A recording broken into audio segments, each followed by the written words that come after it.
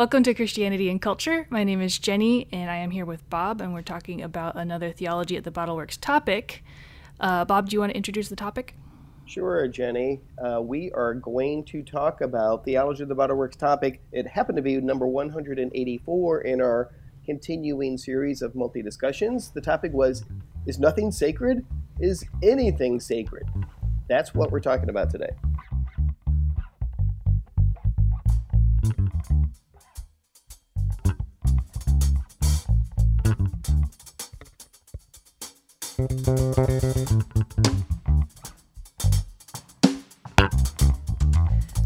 I find this topic quite fascinating just because of the inherent religious nature of the word sacred, but also how very widely it's used in all topics and just walks of life. So I thought we'd start with definitions, just kind of like we typically do at a Theology of the Bottleworks discussion.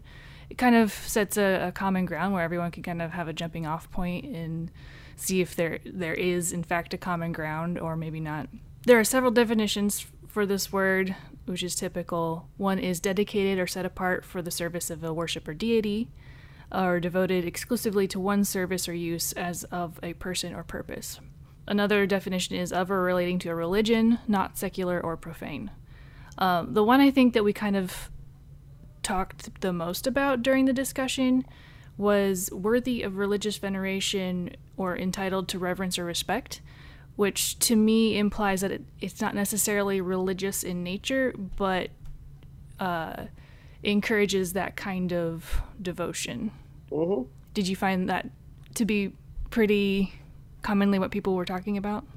I did. We picked our topic to give a little recap of Theology of the Bottleworks as a ministry that is designed to engage Christians with non-Christians over topics that matter. We try to pick topics that are interesting, sometimes timeless, like this one, sometimes cutting edge, and that always afford opportunity to speak elements of the gospel into a discussion, into a topic that matters to everybody. We picked sacred specifically. It obviously has religious overtones, except for some people it's not especially religious, which is going to your discussion of definitions.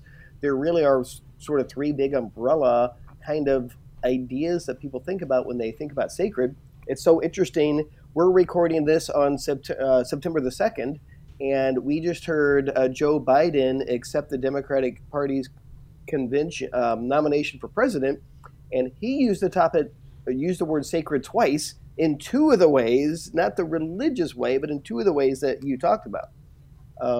So sacred is definitely out there in the culture, and so we know people use the term. We know there are a couple ways to think about it. We also know sort of everybody sort of agrees that there's something called sacred. But then one of the glories of the Theology of the Bottleworks discussion is we keep drilling and drilling and drilling, like, what is sacred? What does it mean?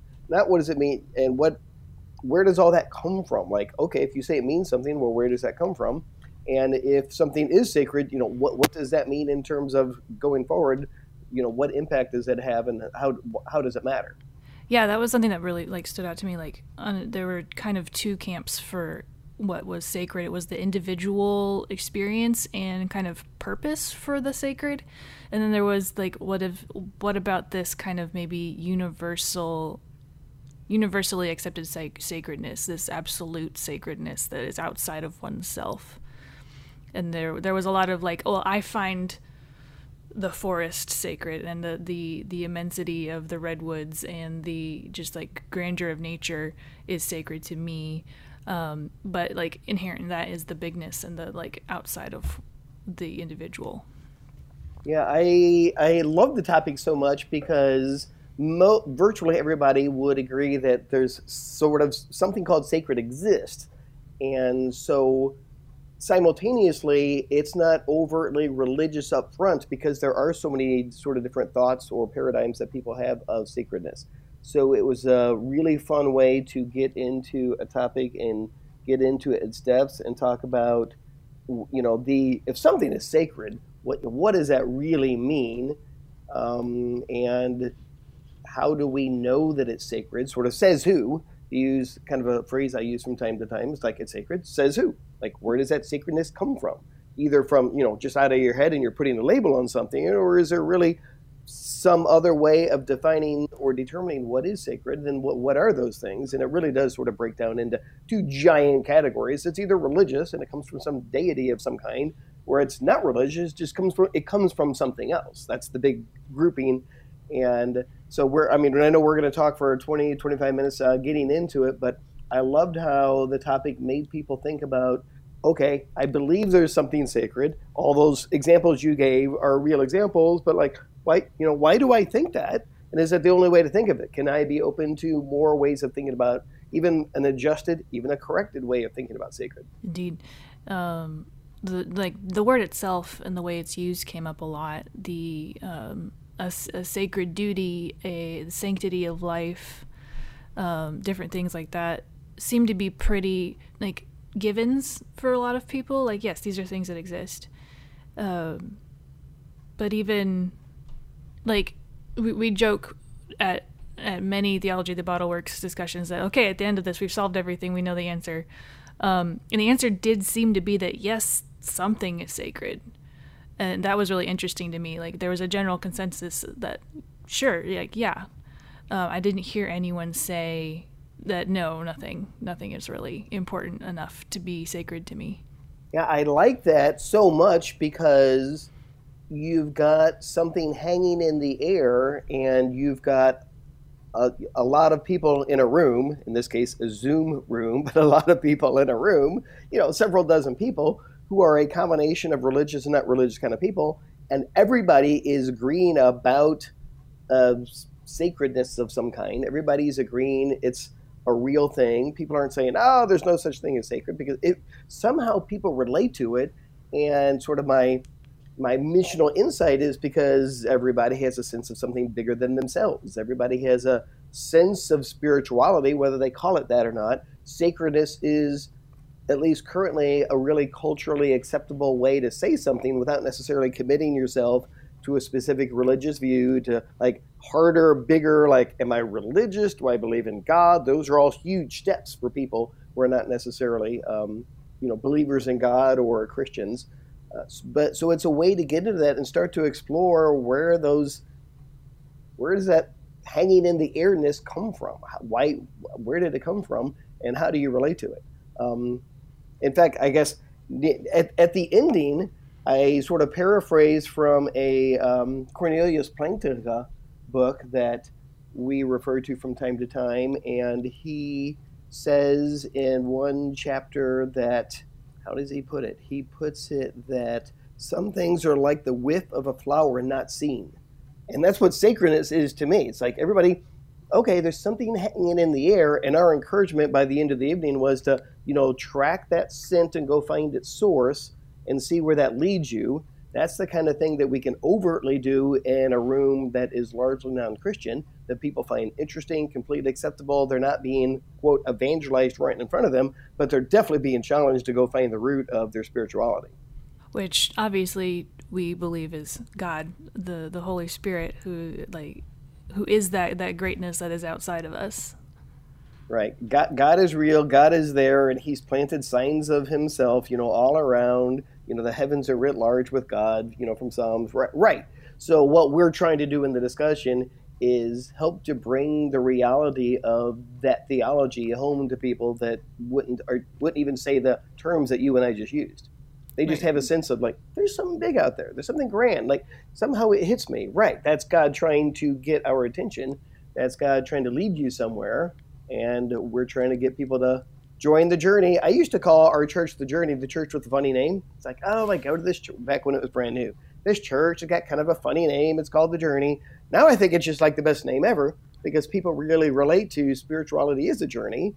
And whether you're a Christian and you're following God, your life is a journey, or if you're not a Christian and you're still, figuring out whether you have a religious belief, that's a journey as well.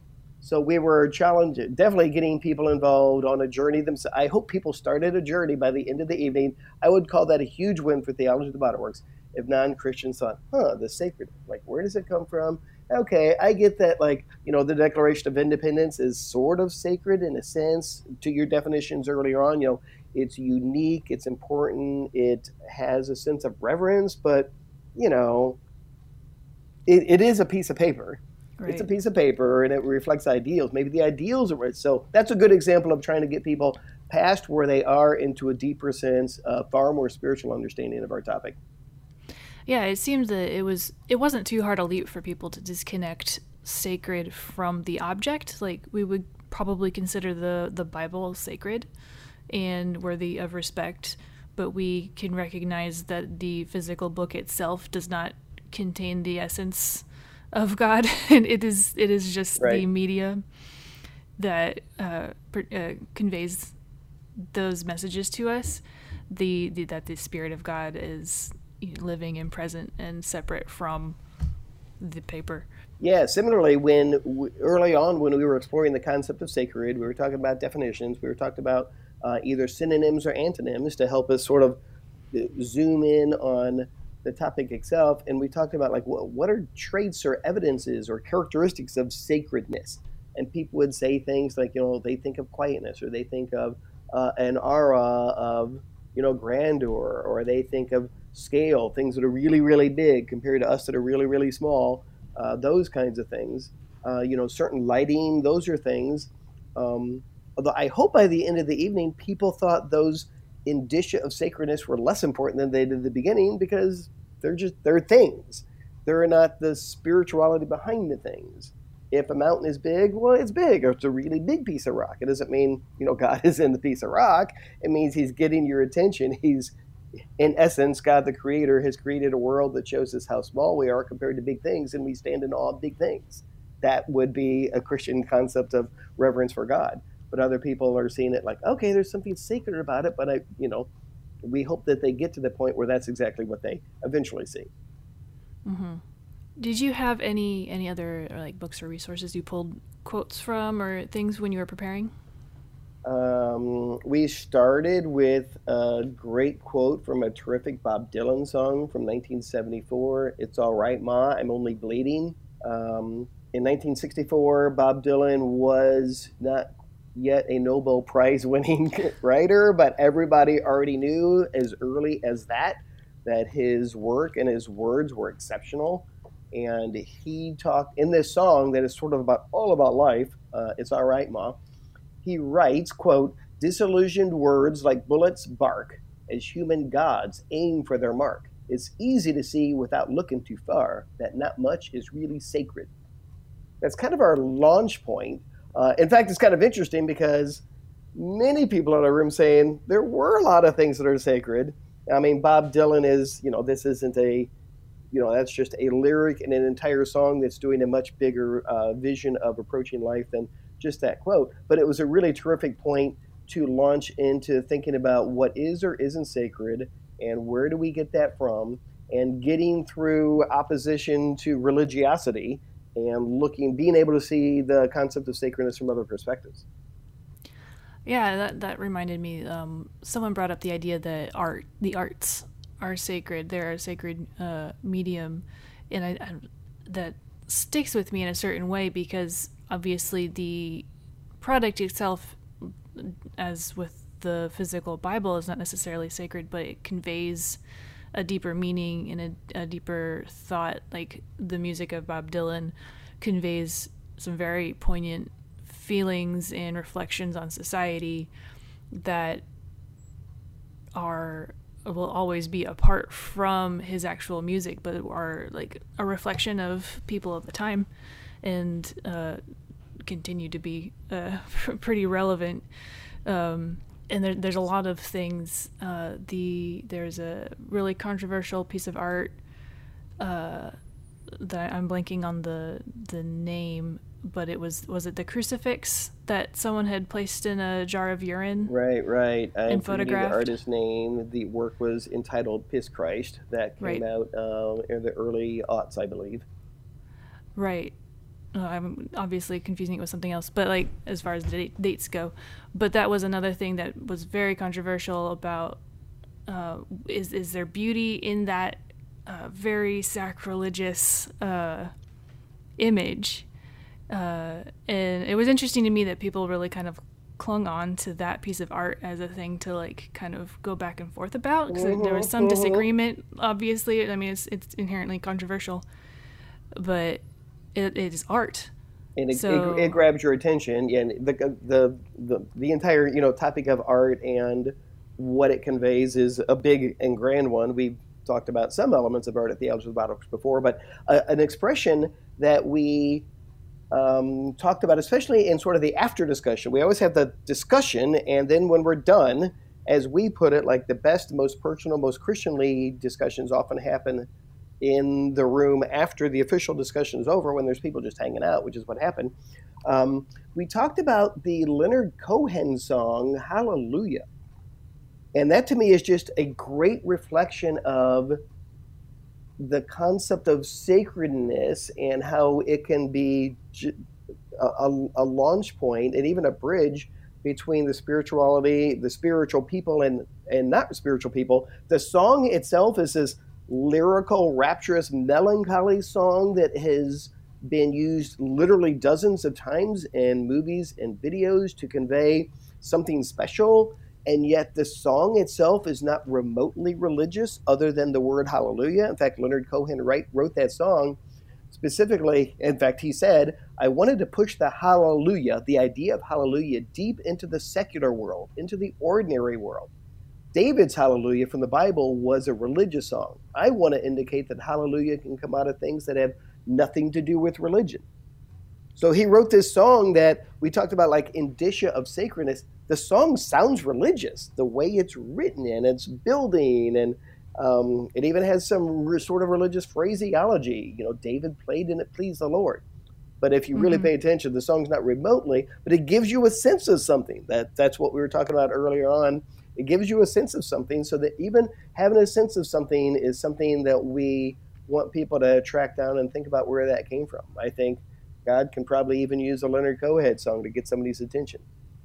Yeah, I find that really interesting because it is fairly, what's the word I'm looking for?